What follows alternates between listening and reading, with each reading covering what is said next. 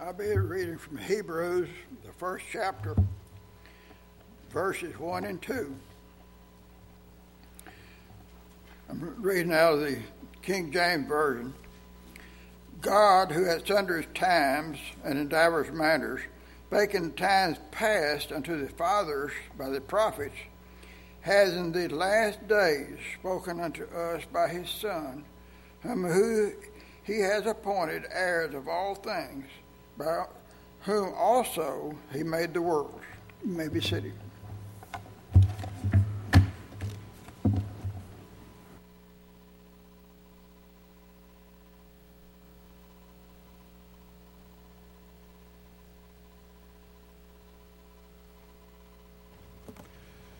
Well, thank you for the reading tonight, and thank you for your presence, for the fine singing we've had. Lynn, thank you very much for leading us and directing us in that fashion, and for the good prayers that we've had. Thank you for the very sincere prayers, and we always solicit your prayers in our behalf as you remember us from time to time, and we remember you as well in our prayers on a regular basis. And we're so happy that our prayers have been answered with regard to so many, those who've been out and those who've been ill and are back with us. Thank you for being with us, but we're also thankful to the Lord for the prayers and the way He's answered those prayers which we have made in your behalf.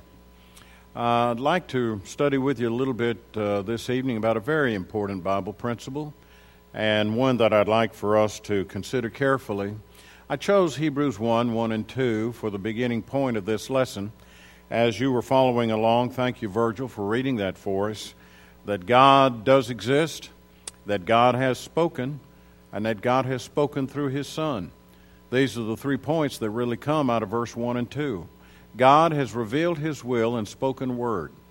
We have that word written down for us in propositional form. It's not the words that man views as being wise, but it is God's wise word from His revelation. 1 Corinthians chapter 2 and verse 13, these are words. It is written down for us in this particular fashion. Closely connected to that would be Paul's statement in 1 Corinthians chapter 1 and 21 as he talks about the revelation of God and how important that is and how it came in the matter of words. He says in verse 20, "Where is the one who is wise, or where is the scribe? Where is the debater of this age? Has not God made foolish the wisdom of this world? For since in the wisdom of God the world did not know God through wisdom, it pleased God through the folly of what we preach to save those who believe." The preaching of the Word of God. Now God's revealed truth. Paul would talk about this again. Romans chapter 11 comes up over and over again in the pages of the Bible, how God revealed His will now. He has revealed His will through words. We have the spoken word of Christ and the inspired apostles of Christ and New Testament apostles of Christ. Romans 11 and 33. Oh, the depth of the riches of the knowledge and the wisdom of God. There's just no way to plummet the depths of God's great wisdom and God's great knowledge. That revelation has been given to us. That revelation sometimes is referred to as a pattern. In fact, the word pattern is used 16 times in 15 different verses. It comes up over and over again in the pages of the Bible, and it's one that we really need to understand the insight as to what it is referring to.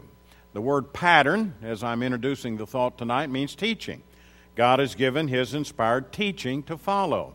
And there is a pattern to follow. There is teaching that is to be followed. And God expects His teaching to be followed. And I would like to study a little bit about this very special word that's used for us over and over again. That word pattern. God has spoken. The word has been given. And it is a standard of teaching for us to follow, which is a principle that really needs to be understood tonight. And so I invite your attention to follow along with me as we study from the pages of God's holy and inspired word and look at this great subject of the Bible, behold the pattern. Now, the Old Testament will help us understand what a pattern is, because over and over again we see a pattern referred to. This special word that I've spoken about and will refer to again is found for us in the life of Noah. You'll remember in the days of the flood and prior to it that man had become so wicked that God had decided He was going to destroy the world and cleanse it by this great flood. I really believe that the flood which we read of in the pages of the New Testament had more consequences to it than we might think. It was a tremendous event in the days of the Old Testament, and God saved those 8 precious souls, Noah and his wife, his 3 sons, and their wives, in that ark. And He told him, He said, now I want you to build an ark. I'm going to destroy the world. And I want you to pitch it within and without with pitch. You're going to put 1 window in the ark. You're going to put 1 door in the ark. And you're going to take every two of every sort of animal, and bring them into the ark. And I'm going to destroy the world. I want this ark to be 300 cubits in length and 50 cubits in breadth and 30 cubits in height. And I want you to make it out of gopher wood. And then we have this very interesting reference to the matter of the pattern in Genesis chapter 6 and 22. Noah did this. He did all that God commanded him. And this point is referred to again in chapter 7 and verse 5. And Noah did all that the Lord had commanded him. When it says he did what God commanded him, it is referring to the teaching that God gave him. God gave him specific instructions with regard to the ark, and Noah did all that God had commanded him.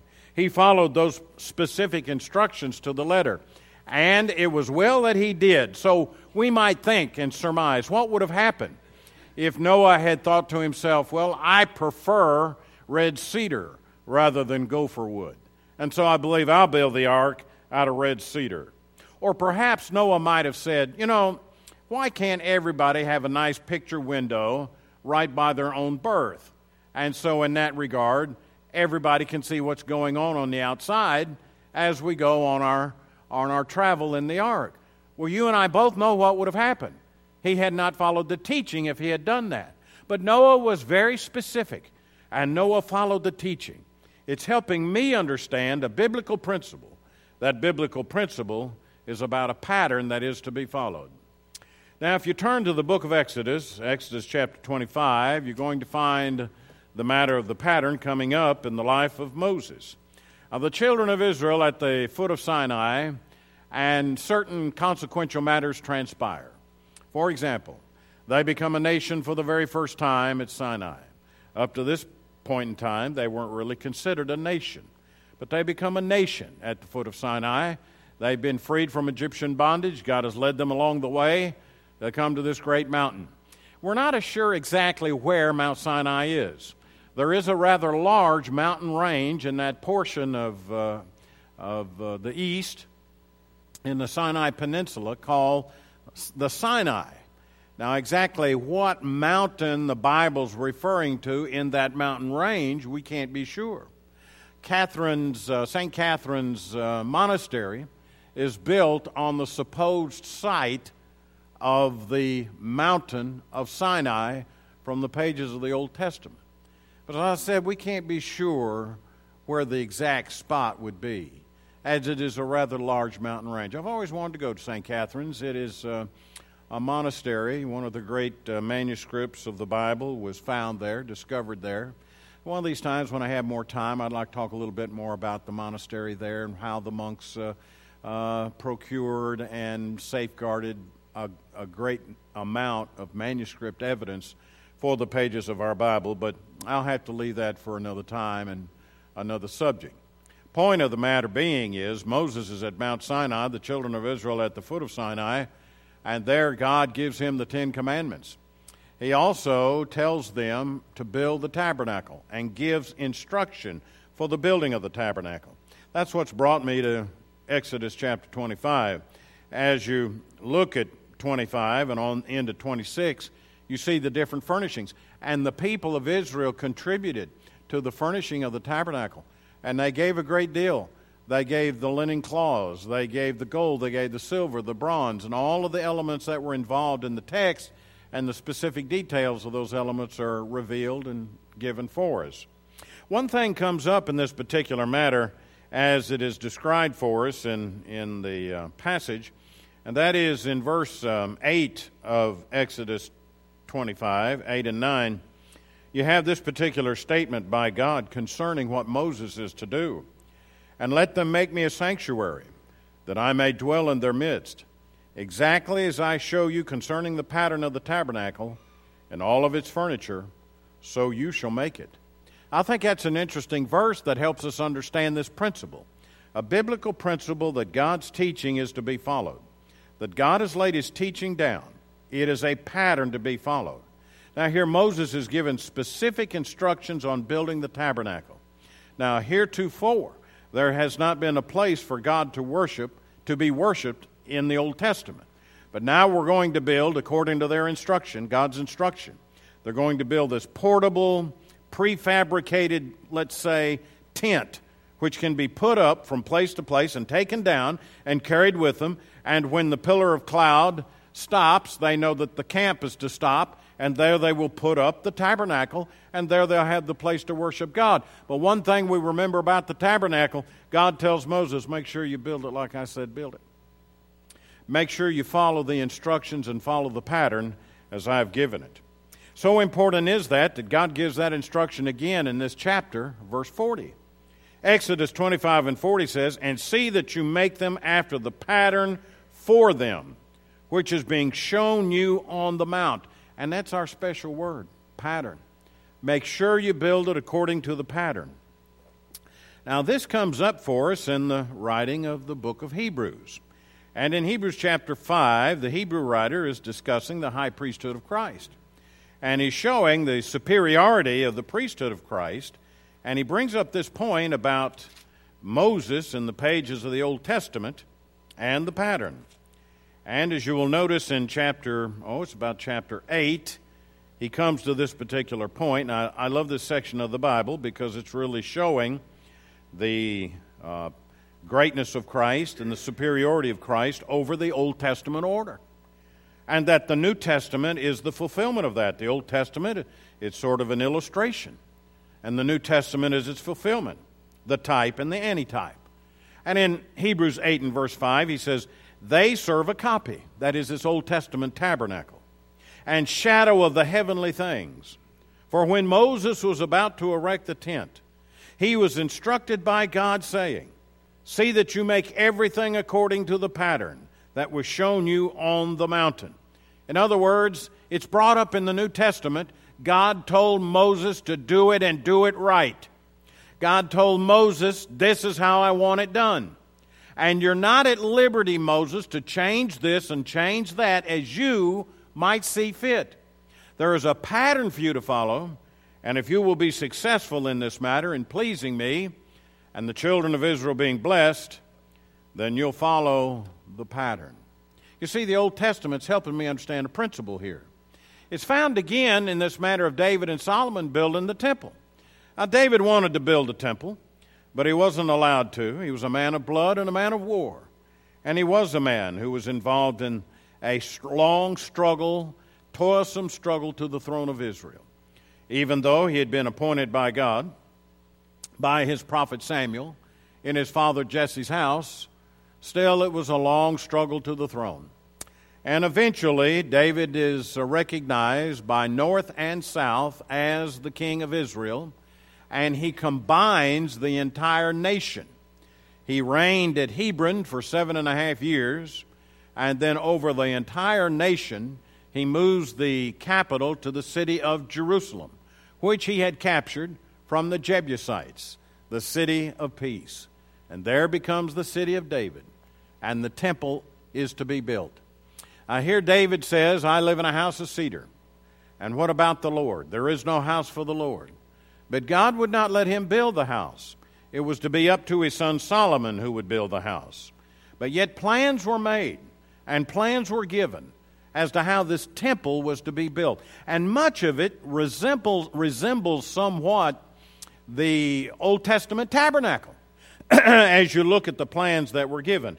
But let's be studying 1 Chronicles, as I mentioned it for you here, chapter 28. And I'll read just a verse or two to help us see that God had a special pattern for them to follow.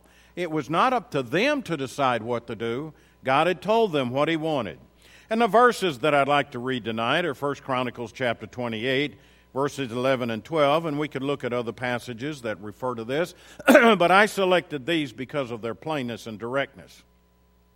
Then David gave Solomon his son the plan of the vestibule of the temple, and of its houses, its treasuries, its upper rooms, its inner chambers, and of the room for the mercy seat, and the plan of all that he had in mind for the courts of the house of the Lord, all the surrounding chambers, the treasuries of the house of God, the treasuries for dedicated gifts, and on the details go.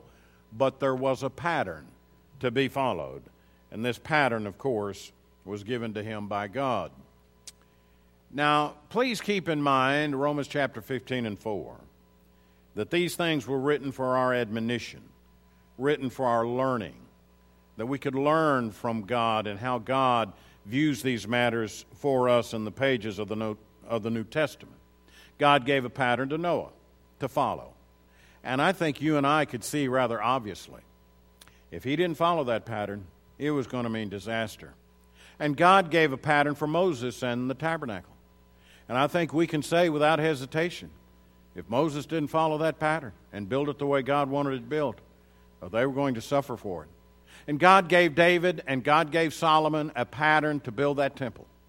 And if they didn't build that temple according to the pattern which God had given, it was going to mean certain doom and destruction for the people of God, and they had to follow it. But before I talk about what the pattern is, I'd like to talk about what the pattern is not.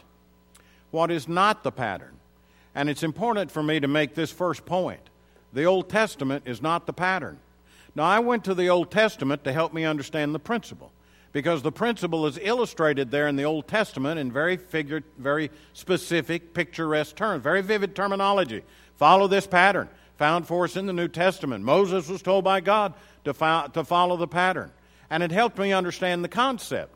But I want you to understand and know that the Old Testament is not the pattern that I'm to follow today, as many people would want to believe.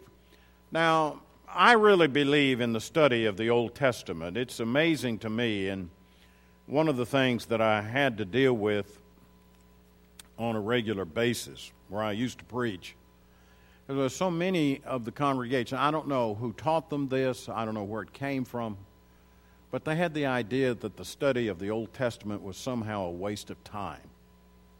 And I kept hearing this. And I kept trying to deal with it. I kept trying to deal with it from the pulpit and Bible classes and with individual instruction. The idea, we live under the New Testament. And why are we studying the Old Testament? We live under the New Testament, so why would we spend any time studying the Old Testament? We're not going to be judged by the Old Testament. Why are we studying the Old Testament? And it was something that bothered me considerably, because all Scripture is given by inspiration of God. 2 Peter chapter 3, 16 and 17, and is profitable for instruction, for correction in righteousness, that the man of God might be perfect, thoroughly furnished unto every good work. Verse 17, have everything he needs at his disposal. And so I really can't just pick and choose what passages I want to study and what passages I want to ignore. I've got to take the whole counsel of God. And add to that the fact that if all I study is the New Testament, I'm really not going to understand it properly without an understanding of the Old Testament as well. Now, the Old Testament is not my pattern, but it helps me understand the New Testament, which is my pattern. And I'm never really going to understand this Old Testament Scripture unless I have a good understanding of the Old as well. How could I understand the book of Hebrews? Or how could I understand anything from the book of Revelation if I do not understand the Old Testament? And maybe that's why some people do not understand these great books of the Bible, because they've never spent the time to study and read the pages of the Old Testament. As important as the Old Testament is, I have to understand the fact it is not my pattern tonight. I'm not going to be judged by the Old Testament. In the book of Galatians, and there are a number of Bible passages that stress this interesting and important point, but I'd like to reference Galatians chapter 3 and verse 19. Because in that particular verse, you're going to find a clear statement from Paul. We're not living under the Old Testament. We could have gone 2 Corinthians chapter 5 and any other great Bible passages that would teach us truth. But I chose this one in Galatians chapter 3, and the passage that I have in mind Verse 19. Why then the law? That's the question. Why give consideration to the old law? It was added because of transgressions, until the offspring should come to whom the promise had been made. And it was put in place through angels by an intermediary. Now an intermediary implies more than one, but God is one. Is the law then contrary to the promises of God? Certainly not. For if the law had been given that could have given life, then righteousness would indeed be by the law. But the Scripture imprisoned everything under sin, so that the promise by faith in Jesus Christ might be given to those who believe. Let's skip on down now to verse 24.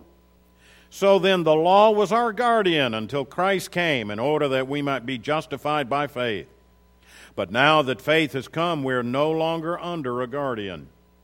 Now it's very clear, as if we were to read more of this particular chapter, that he's saying the law had its place and had its purpose.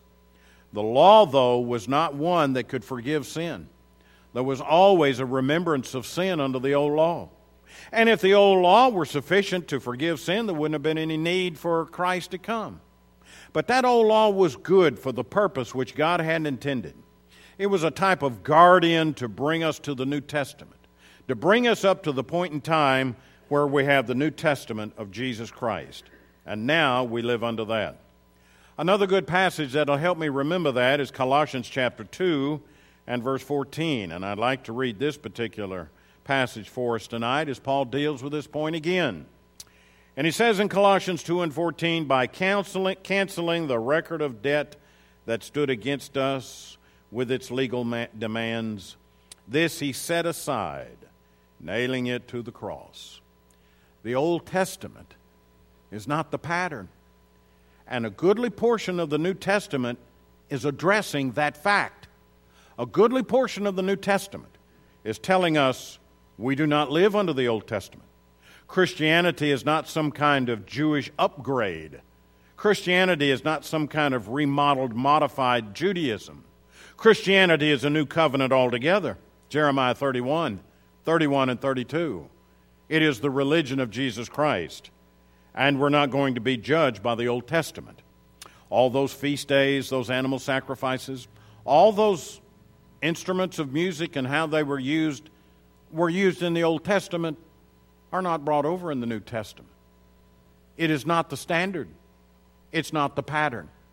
A lot of people have failed to realize this very important point.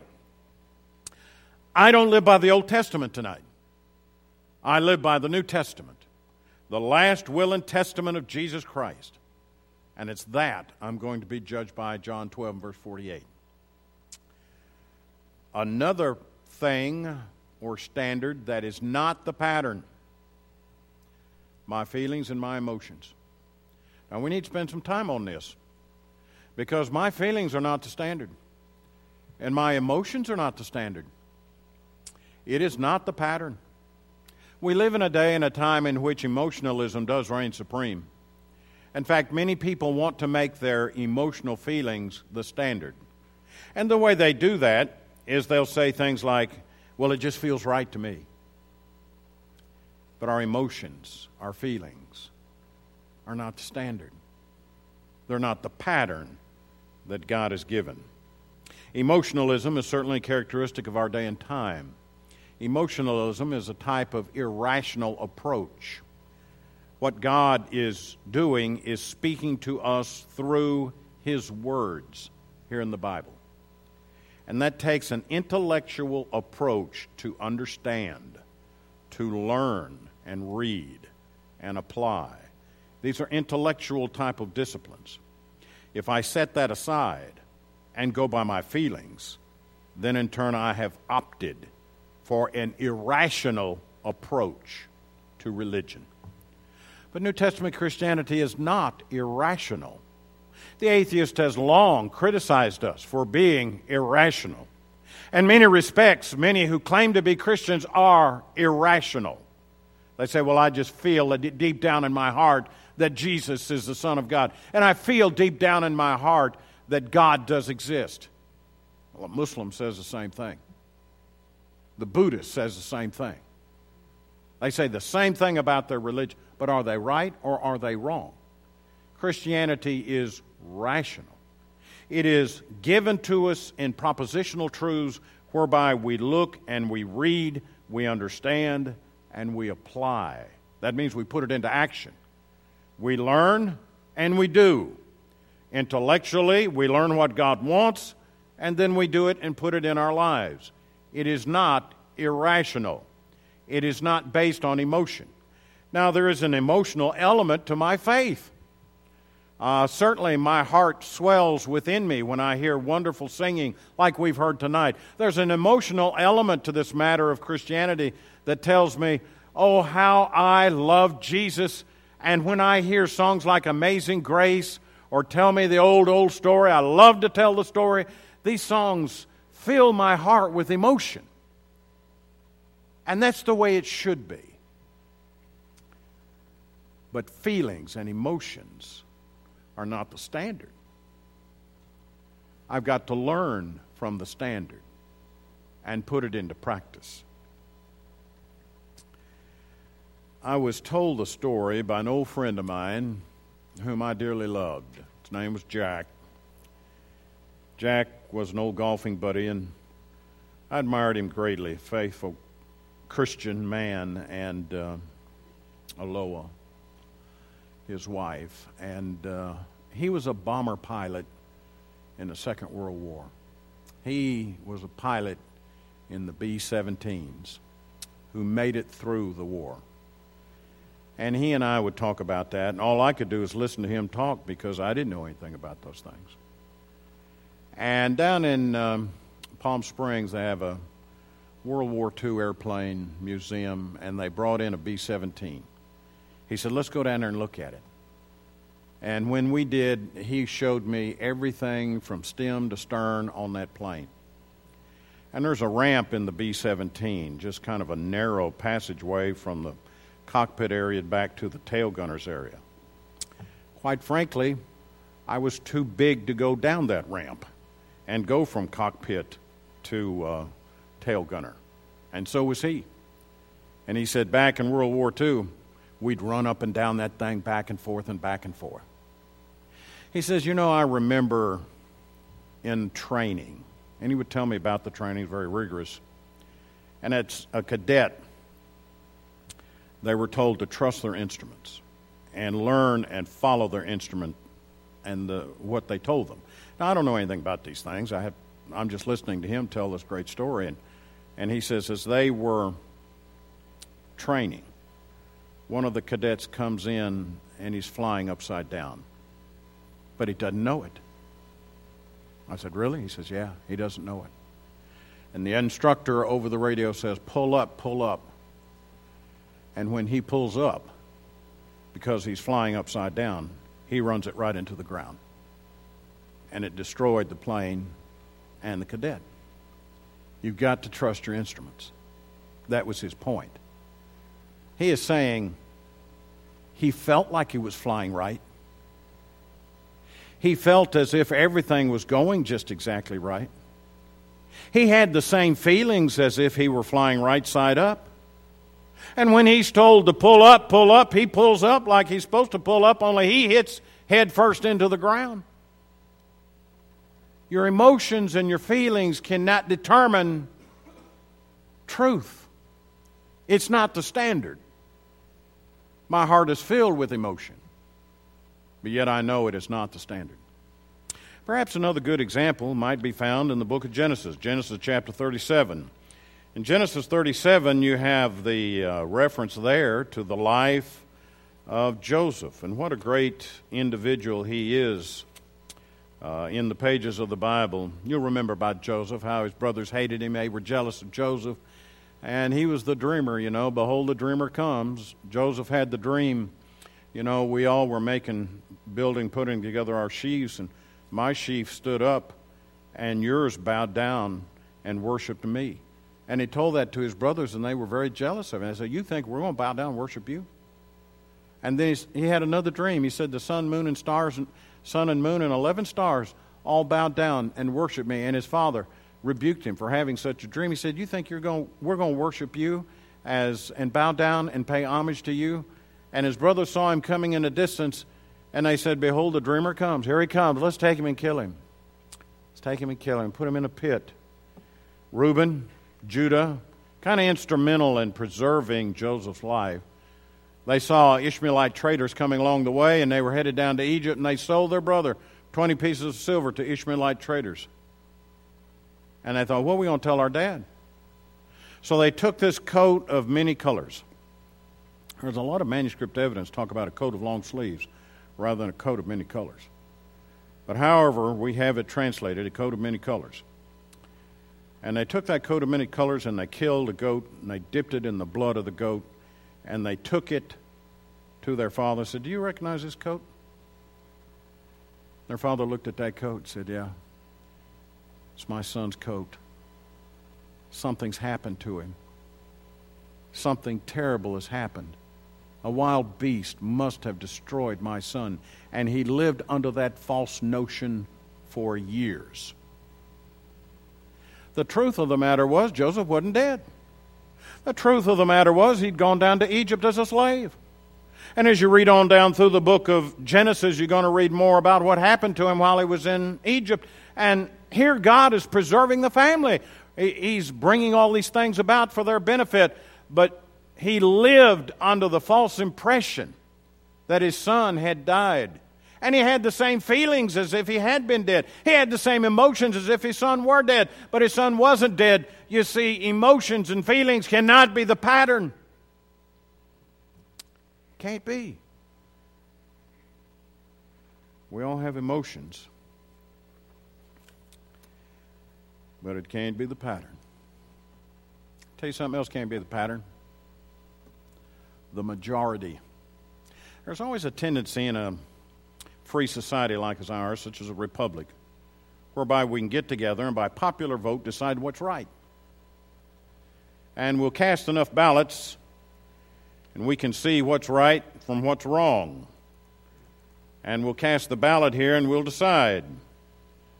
But you can't cast ballots and decide what's right and what's wrong. The majority could vote for what's wrong. During the days of the Nazis, they took over the Reichstag in 1932, and Adolf Hitler with his Nazis took over that, and everybody, now they did it by popular vote, and now they're saying we ought to exterminate all the Jews, we ought to get rid of all of the gypsies, we ought to get rid of all of these different classes, lower classes of people, and they went about the process of exterminating those people. And one of the arguments used at the Nuremberg trials at the end of the Second World War was that these Nazis who were now being set up for war crimes and war crime tribunal were saying, we all voted for it. We all were doing what we were told to do. This is what our government told us to do. And that's why we did it. But the majority can't always be right. Sometimes the majority's wrong. And I'm afraid more times than not it's wrong. Simply because the majority said this is the right thing to do does not make it right. You see, the majority and the thinking of the majority doesn't make it right. Sometimes this comes up in the church. Look how big we are. We got to be doing something right. Because we're big. Look how many people we got. Oh, we must be doing it right because look at all the people that we've got. Sometimes it comes up in the church. This guy must really be right because look at all the different places he goes to preach and look at all the different places he goes to teach and look at all the people that buy his book. He must be right. The majority doesn't decide what is right. The majority can't be the pattern. The majority can be misled. The majority of people in Noah's day had the wrong idea, and only 8 righteous souls were saved by that water. The rest perished because they followed the majority. The majority cannot be the pattern. The New Testament is. The New Testament is the pattern, and I picked out 3 verses in discussion of this matter that I'd like for you to remember. In Colossians chapter 3, the passage that I have in mind, verse 17, talks about the authoritative nature of the New Testament. In that particular passage, the Bible says, "And whatever you do, in word or deed, do everything in the name of the Lord Jesus, giving thanks to God the Father through Him." Now, the authority found in that passage is in the name of the Lord Jesus. When you read that in Colossians chapter 3, you're looking at the authority for our lives. He's very specific in a way. Whatever you do in word, whatever you say, whatever you do in deed, do everything in the name of the Lord Jesus, by the authority of Christ. What we believe, what we do, what we practice, how we live, is to be done by the authority of Christ. That's the pattern. And here's our duty, giving thanks to God the Father through Him. It's always our great privilege and pleasure to thank God for His many, many blessings. Another passage, and I hurry along, and I hope that you'll mark this passage, is 1 Corinthians chapter 4 and verse 6. Now let me explain a little bit what's going on in this chapter. In 1 Corinthians chapter 4 and verse 6, he's trying to admonish them about the role of an apostle. Now, we got problems at Corinth, okay? We got people who are trying to, I'm for this guy over here, and I'm not for that guy over there. And they're kind of dividing the church up with regard to these different preachers and that kind of thing. And division was growing in the church. And we see a lot of that in chapter 3, and a lot of 1 Corinthians 1 and 10 is Paul's advice on straightening out that particular problem. And in the heart of that, he has this great verse, verse 6, and I'd like to explain it. "I have applied all these things to myself and Apollos for your benefit, brothers." Now, what he means by that is, I didn't put your names in there. I used myself as an illustration, I used Apollos as an illustration, and I saved yourself the embarrassment of me putting your name in that particular place because you're going in the wrong direction here. "That you may learn by us not to go beyond what is written." You need to learn something here. Don't go beyond what God has revealed, that none of you may be puffed up in favor of one against another. His primary consideration is foiling church division. But he says in this particular passage, here's a principle you need to learn. It's a principle which says, don't go beyond what is written. Follow the pattern. David had to. Moses had to. Oh, Noah did. And you and I have to be pleasing in the sight of God. This is desperately needed in our day and time. An issue comes up in 1 Corinthians chapter 14, which is alive and well today, even in the church of the Lord. And here he's giving them some instruction because they were having problems about the order of the worship service. And he tells them in this particular matter that the women are not to have a leadership role or leadership position in the worship of the church. And he discusses that matter. And you and I have discussed it as well. And he comes to verse 37 and verse 36. "Or was it from you that the word of God came, or are you the only ones it has reached?" Now that verse 36 there, he's being pretty strict with them there, and maybe being a little ironic there. Do you think you're the ones who received the revelation from God? No, I'm the apostle of Christ. God has given me the revelation. And then he says in 37, "If anyone thinks that he is a prophet or spiritual, he should acknowledge that the things I am writing to you are a command of the Lord." This is where the commands are to be found. It's the New Testament. That's the pattern. The Old Testament, wonderful document. I love studying it. It helps me understand the New Testament, and without it, I'd be lost. I just wouldn't understand, lost in the sense of I just wouldn't know what's going on in the New Testament. But it's not the standard. The New Testament is. This word standard comes up in Romans chapter 6, and I'd like to close with that verse. And it's an amazing passage in Romans 6, as he says in verse 7, But thanks to God that you who were once slaves of sin have become obedient from the heart to the standard of teaching to which you were committed. And having been set free from sin, have become slaves of righteousness.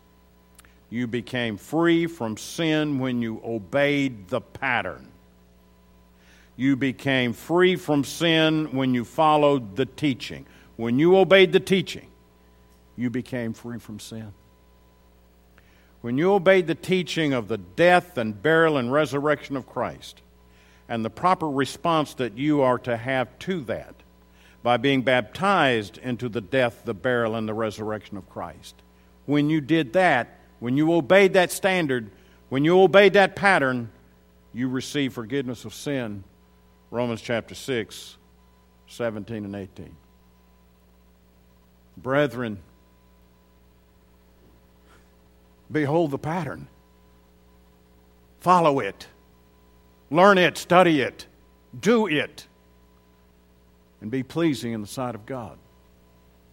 God has given us the pattern for salvation, of which I've made allusion to already. By repenting of sin and confessing of faith, baptism into Christ for the remission of sins, one's added to the church of the Lord. Provision made for those who fall away from the Word of God. They can repent of their sins and pray, and God will forgive them. And I urge you to do that tonight. Won't you come while together we stand and while we sing?